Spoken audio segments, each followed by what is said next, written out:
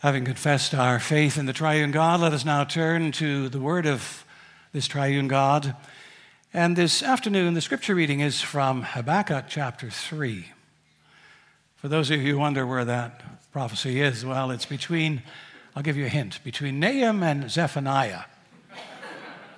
I think that's a good hint, right? So actually, it's in the minor prophets. You don't have pew Bibles, so I can't refer you to a page. On my Bible, it says 935, but that doesn't apply to yours. So go a little bit through the middle of the minor prophets and a few more books, and you'll hit Habakkuk, okay? And the scripture reading this afternoon is from chapter 3, and our text is taken from the last 4 verses of that chapter. So notice here in chapter 3, the word of God begins as follows. Let us listen to it in humility and thankfulness. A prayer of Habakkuk the prophet according to Shigionoth. O Lord, I have heard the report of you, and your work, O Lord, do I fear. In the midst of the years, revive it. In the midst of the years, make it known. In wrath, remember mercy. God came from Teman, and the Holy One from Mount Paran. His splendor covered the heavens, and the earth was full of his praise. His brightness was like the light. Rays flashed from his hand, and there he veiled his power. Before him went pestilence, and plague followed at his heels. He stood and measured the earth. He looked and shook the nations. Then the eternal mountains were scattered. The everlasting hills sank low. His were the everlasting ways. I saw the tents of Cushan in affliction. The curtains of the land of Midian did tremble. Was your wrath against the rivers, O Lord? Was your anger against the rivers, or your indignation against the sea? When you rode on your horses, on your chariot of salvation, you stripped the sheath from your bow, calling for many arrows. You split the earth with rivers. The mountains saw you and writhed. The raging waters swept on. The deep gave forth its voice. It lifted its hands on high. The sun and moon stood still in their place at the light of your arrows as they sped, at the flash of your glittering spear. You marched through the earth in fury. You threshed the nations in anger. You went out for the salvation of your people, for the salvation of your anointed. You crushed the head of the house of the wicked, laying him bare from thigh to neck. You pierced with his own arrows the head of his warriors who came like a whirlwind to scatter me, rejoicing as if to devour the poor in secret. You trampled the sea with your horses, the surging of mighty waters. And then begins our text. I hear and my body trembles, my lips quiver at the sound. A rottenness enters into my bones, my legs tremble beneath me. Yet I will quietly wait for the day of trouble to come upon the people who invade us. Though the fig tree should not blossom, nor fruit be on the vines, the produce of the olive fail, and the fields yield no food, the flock be cut off from the fold, and there be no herd in the stalls, yet I will rejoice in the Lord. I will take joy in the God of my salvation.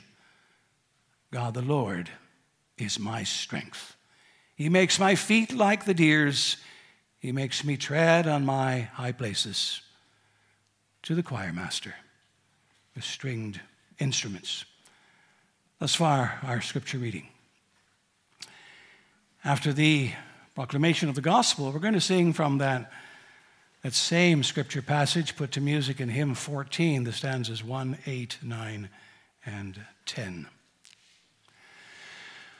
Beloved congregation of our Lord and our Savior, Jesus Christ, the month of August is almost over. And one can say, what a month it's been. Especially a particular week in this month came with all kinds of distressing news. No matter where one looked, it was calamity, sadness, disaster. For example, first of all, as we look back, we see COVID. We thought it was going away, right? But now we have the Delta variant, and the hospitals once again are starting to fill up as the infection rates climb, and as well the doctors and nurses complain about being exhausted, and the hospitals are filled, especially with the unvaccinated. And secondly, there are all these fires burning in British Columbia, but also in much of the western part of North America, whether it's California, Oregon, Washington, or British Columbia. Smoke and ash fill the air. Many people have lost their homes and are wondering how in the world they're ever going to be able to rebuild. Others are still evacuated, hoping to go back to hopefully something that'll be left. And still others don't know where they're at. The firefighters are bone tired. And meanwhile, it's interesting to note our political leaders are campaigning. One might suggest that maybe they should be firefighting instead of campaigning, but that's a political comment. And third, there is Haiti. Another earthquake has devastated that poverty-stricken country. The dead, we are told, are in the thousands. The casualties are in the tens of thousands. Homes, villages, whole landscapes devastated. And it's really hard to get help because the infrastructure is poor and there is so much lawlessness. And corruption and infighting make the rounds, and of course the poor people suffer. You'll notice, interestingly enough, that Haiti was in the news for a few days, but probably you haven't seen it lately because our attention span is rather brief and limited, it would appear. And then, of course, there is Afghanistan.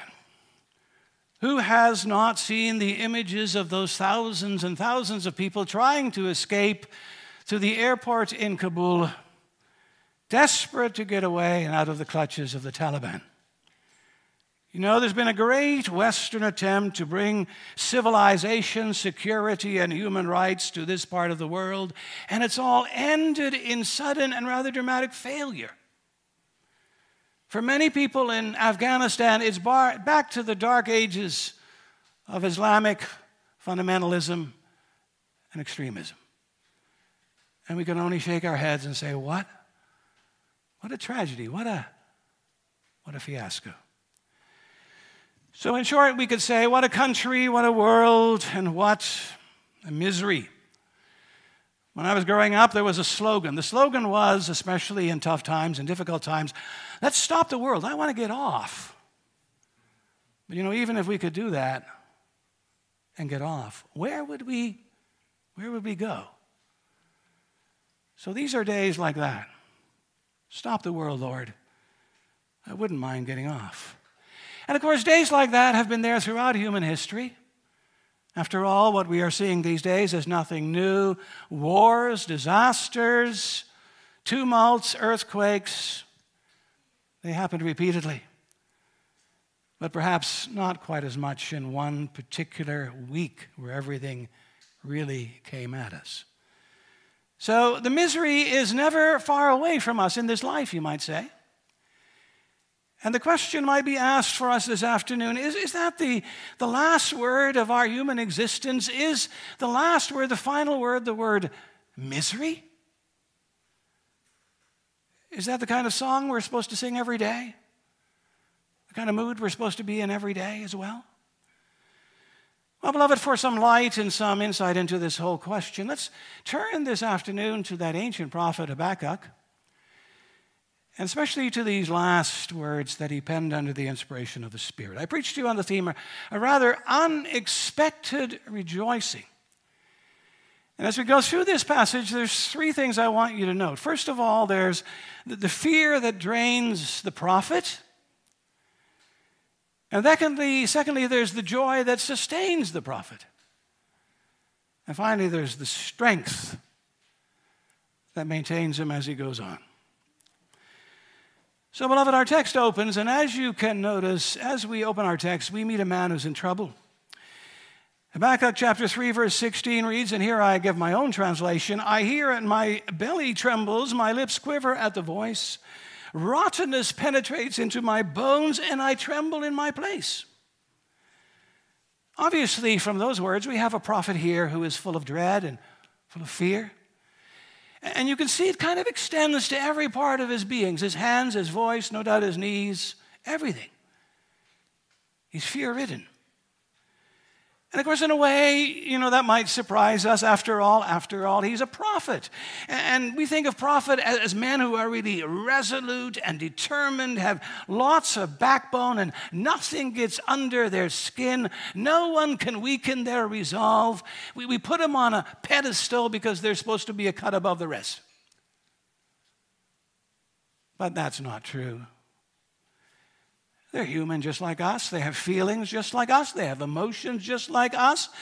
And at least Habakkuk is not afraid to show what he's really feeling. He lets his emotions hang out. And it's very obvious. This man is in trouble. He's in pain. He's in fear. But then you have to ask the question, why? Why is that so? Why is he so upset? Well, you can say it's because of what is coming, or better yet, because of who is coming. So who is coming? Well, look back at verse 3, and you can see God came, it says, from Teman, and the Holy One from Mount Paran. In other words, God is coming. And we would say, well, that's good news, right? God is coming? Yes, but now he's coming, notice, in judgment. In judgment.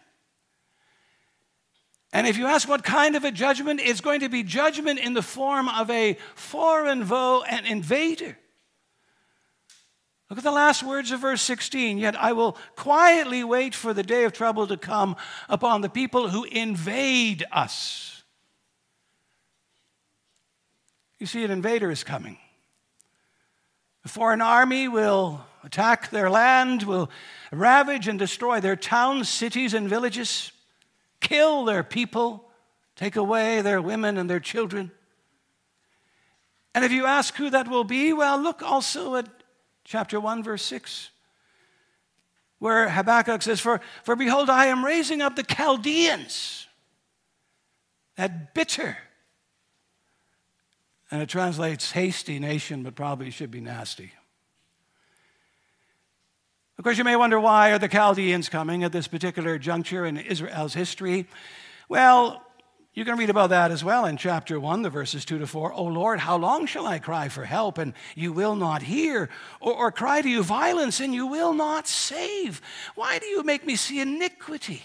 And why do you idly look at wrong?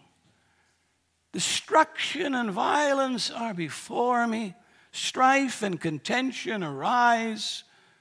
So the law is paralyzed and justice never goes forth. For the wicked surround the righteous, so justice goes forth perverted. The picture that Habakkuk paints is one of Israel filled with corruption and lawlessness. And by the way, it's not unlike what we see in Haiti, for example, today. We're told violence is everywhere. They even murdered and assassinated the president not so long ago. Injustice fills the land. The wicked are in control, and the poor suffer. And as for things like justice and the law, they're nowhere to be seen, nowhere at play. In short, the prophet realizes he's living in terrible times. And God has heard, and God has now seen enough. He's coming to set things straight. But of course, that raises another question, which is, but coming when is God coming in judgment? At what time and during whose reign? Well, as best as we can tell, it's going to be during the final days of the nation of the two tribes, Judah and Benjamin. And probably it's in the reign of King Jehoiakim, the guy with the K. You can read about him and some of his other successors and predecessors in 2 Kings 23:24, 2 Chronicles chapter 36. And the picture you get is this is a really dark, dark time in Israel's existence. Maybe the darkest it's ever been. But it's also a time of ridicule and disbelief. Habakkuk prophesies, "Look among the nations and see, wonder and be astounded, for I am doing a work in your day that you would not believe if told. For behold, I'm raising up the Chaldeans, that ruthless and impetuous people." But you know, the people of Israel didn't believe him. They figured the greatest enemy that was facing them was Egypt to the southwest and not the Chaldeans to the northeast. And they accused the prophet of exaggeration, of being politically naive, of doing a lot of fear-mongering. And they insist he has it all wrong. Only it's not so. Habakkuk has divine insight, and he knew the real story. He knew who was coming. He knew the Chaldeans were even then preparing to attack Israel, but also Egypt, preparing to become the new world superpower. And he knew what was then going to happen to Judah and to Jerusalem, as he says, "I am bringing upon Jerusalem, says the Lord, such a disaster that the ears of everyone who hears it will tingle. I will wipe Jerusalem as one wipes a dish. I will forsake the remnant of my people." You know, it's hard to find more awful words in Scripture than that. I will forsake the remnant of my people. If ever there was a time to pull out your hair and go down in the dumps, it was then. Of course, the prophet might take some small satisfaction in the fact that history will prove that he is right, but so what? You know, it makes one, in a way, think of Afghanistan today. Because the predictions for the longest time have been the Taliban can't possibly win. And the West, with all of its money and influence and troops and missiles and tanks, will pulverize them. And personal freedoms and women's rights will be secured, and terrorism will be defeated. But look, hasn't happened, has it? And the same goes for the people in Habakkuk's day. It didn't happen as they assumed it would. The misery is coming. And it's coming from another quarter. So and that's the question before us, how does the prophet now react to all of this? All of this nasty and numbing news. And by the way, how do we react when bad news comes our way? What has COVID, wildfires, Haiti, Afghanistan done to your psyche? Has it driven you maybe to despair? Woe is me, you say one day, I can't handle it anymore, all this negative stuff. I'm coming apart at the emotional seams. I'm spiraling down into anxiety, depression, and despair. Or perhaps you take refuge in escapism. You know, turn off the television, shut down the internet, stop the bad news from getting in. I'm hunkering down in my bunker with a big pile of novels and a big case of whiskey. Or do you? Perhaps you take another approach, the stiff British upper lip kind of thing. No matter what comes my way, I can weather it. I can handle it. I can deal with the storms. I'll be all right. I can man it out. So where does the prophet head? Where do we head? Into the dumps? For the hills? Or into the unreal? Well, surprisingly enough, as we turn to our text once again, you'll see that the prophet goes to none of these expected places. Instead, notice he goes elsewhere. He goes somewhere totally unexpected, unpredicted, and surprising.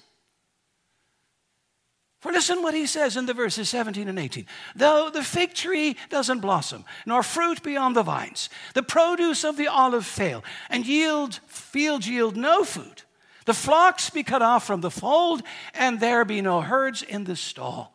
Yet I will rejoice in the Lord. I will take joy in the God of my salvation. Aren't those remarkable words? Isn't that a remarkable reaction? He looks around and everywhere he sees lawlessness, corruption, perversion, and he knows judgment is coming. And he describes what judgment will do in terms of agriculture to the olive trees and the flocks and the herds and their livelihood. But then he utters that little word. And I sometimes think it's the best three-letter word in the entire English language. Yet I will rejoice in the Lord. Literally, he says, I will joy in the God of my salvation. Or I will rejoice, or I should say, he says literally, I will jump for joy in the Lord. And he doesn't say, I will joy in the God of my salvation, but I will spin around, I will twirl, I will dance, as it were, in the God of my salvation. So notice, the prophet doesn't respond to all of this negative stuff with just a little bit of joy. No, this is exuberant joy. Joy with an emphasis at the end.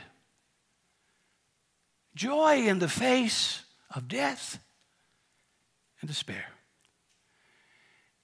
So the prophet is saying that nothing's going to dampen his happiness, his contentment, his cheer. He's not going to let miserable times get to him. He's not going to resort to a manly resolve.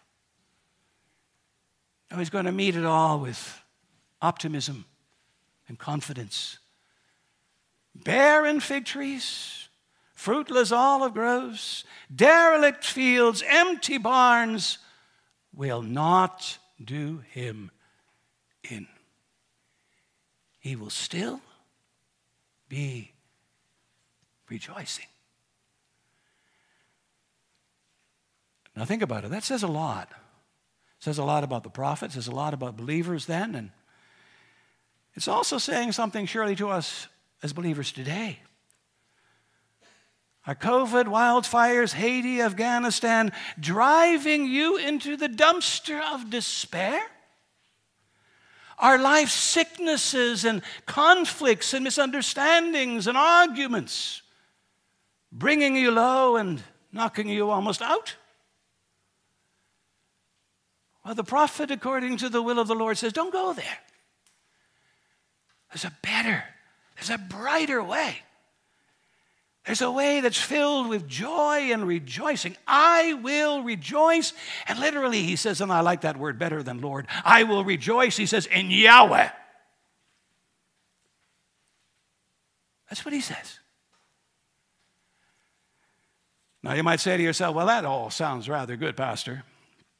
But just how realistic is that? How can he be this way? And some of you might even wonder, well, exactly what is Habakkuk smoking or sniffing or drinking? So what's going on here? Well, I think you should take a very close look at verse 18 of our text. The answer's there. For notice, what does he really say? He says, I will jump for joy in Yahweh. And he says, I will spin around and dance in the God of my salvation. You see, what he's saying is that his joy is rooted and is grounded in God, and indeed in the God of the covenant, in Yahweh. This is not about finding some inner reservoir of strength. This is not about heeding the opinions and the philosophies of other people. This is not about some kind of mental gymnastics. No, this is about anchoring your life and your future in your covenant-making, covenant-keeping God. This is not about Chaldeans. It's about Yahweh. Or if you will, it's not about fixating on COVID, wildfires, Haiti, or Afghanistan, but on the God of the covenant, the I am who I am, Yahweh. Now, if you ask why fixate on him, well, you can see that as well in our text. Look at who and, for example, what he did to Egypt. His brightness was like the light. Rays flashed from his hand, and there he veiled his power. Before him went pestilence and plague, verses 4 and 5. Look at what he did to Cushan and Midian. You rode on your horses on your chariots of salvation, verse 8. Look at what he did in the promised land. The sun and the moon stood still in their place. Look at what he did to the nations. You marched through the earth in fury. You threshed the nations in anger. Look at what he did and does for his people. You went out for the salvation of your people, for the salvation of your anointed. Do you see how the prophet is concentrating on the Lord? He's saying the medicine, the antidote for troubled times is not to fixate on oneself, or on one's personal circumstances, or on the sad state of the universe, but on the God of the covenant. Think of him and his power. Think of him and his great deeds. Think of him and his salvation. And especially think of what he has done for us, is doing, and will do for us in his Son, Jesus Christ. In other words, beloved, look up. Look up to the throne. Look up to heaven. Look at him who sits upon it. Are you doing that in these troubled times? Do you make it a point to look up every day? Do you start your day that way? Do you respond to bad news in that way? Because that's the secret of rejoicing. Looking constantly and always to Yahweh. And you'll notice it's also, and the prophet adds that, it's the secret for going on. Look at the last words of our text. God, the Lord, is my strength. He makes my feet like deer's. He makes me tread on high places, verse 19. Once again, first notice you have there a matter of confession. Habakkuk confesses, if not shouts, God, Yahweh, is my strength.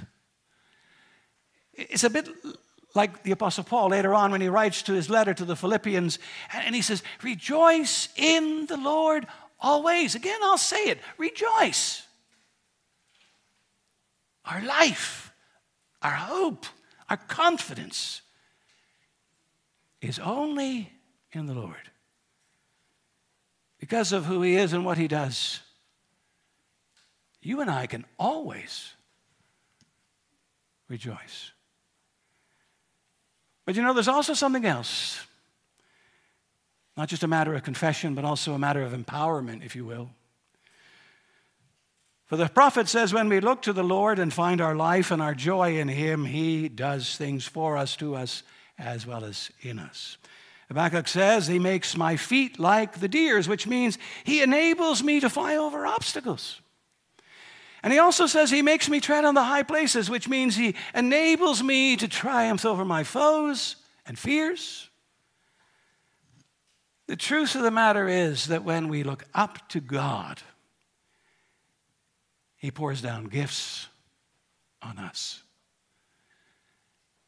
And if you ask what kind of gifts, gifts like help and hope, confidence, joy, courage, boldness.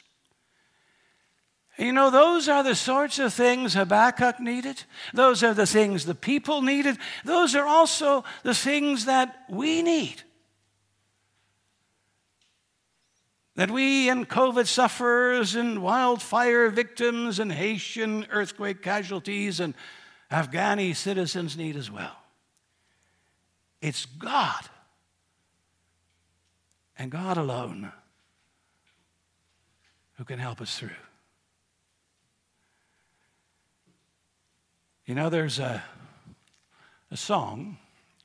It's not, unfortunately, on the current hit parade in our federation, but it's a song that's written by Steve Green. It's called God and God Alone. After the service, maybe you can turn on the internet, I make an exception, and go to YouTube and plunk in God and God Alone. And especially look at the version called under Nederland Zingt. I know I'm prejudiced, but that's probably the best one. Steve Green's a great singer, and there's a few other guys who don't make a bad job of it either, but I think this one is really superb. And you get the point. It's God and God alone. It's like Paul says to the Romans, we are more than conquerors. People realize that. And why are we more than conquerors? Through him who loves us. Christ Jesus has conquered sin, the death, and the grave. He will see us through. Also through all the troubles and pains and sicknesses and sadnesses of this world. He will see us through and bring us to glory. And so together with Habakkuk, let's confess, though vine nor fig tree neither their wanted fruit should bear, though all the fields should wither, nor flocks nor fields be there, yet God the same abiding, his praise shall tune my voice, for while in him confiding, I cannot but rejoice. Let's pray. Our Father who art in heaven, we thank you for your holy word. And we thank you, Father, that your word, which is utterly realistic and sometimes brutally so, is also a word of great comfort and strength for your people. Also, Father, these ancient words of the prophet Habakkuk, we thank you that you gave them to him and that he gave them to us, so that even today, in the midst of troubled times, we may continue to have a bridge over troubled waters. We may continue to confess our Lord and Savior, Jesus Christ, who is our strength. Thank you for being our God and the God of the covenant. Hear us and bless us. In the name of your Son. Amen.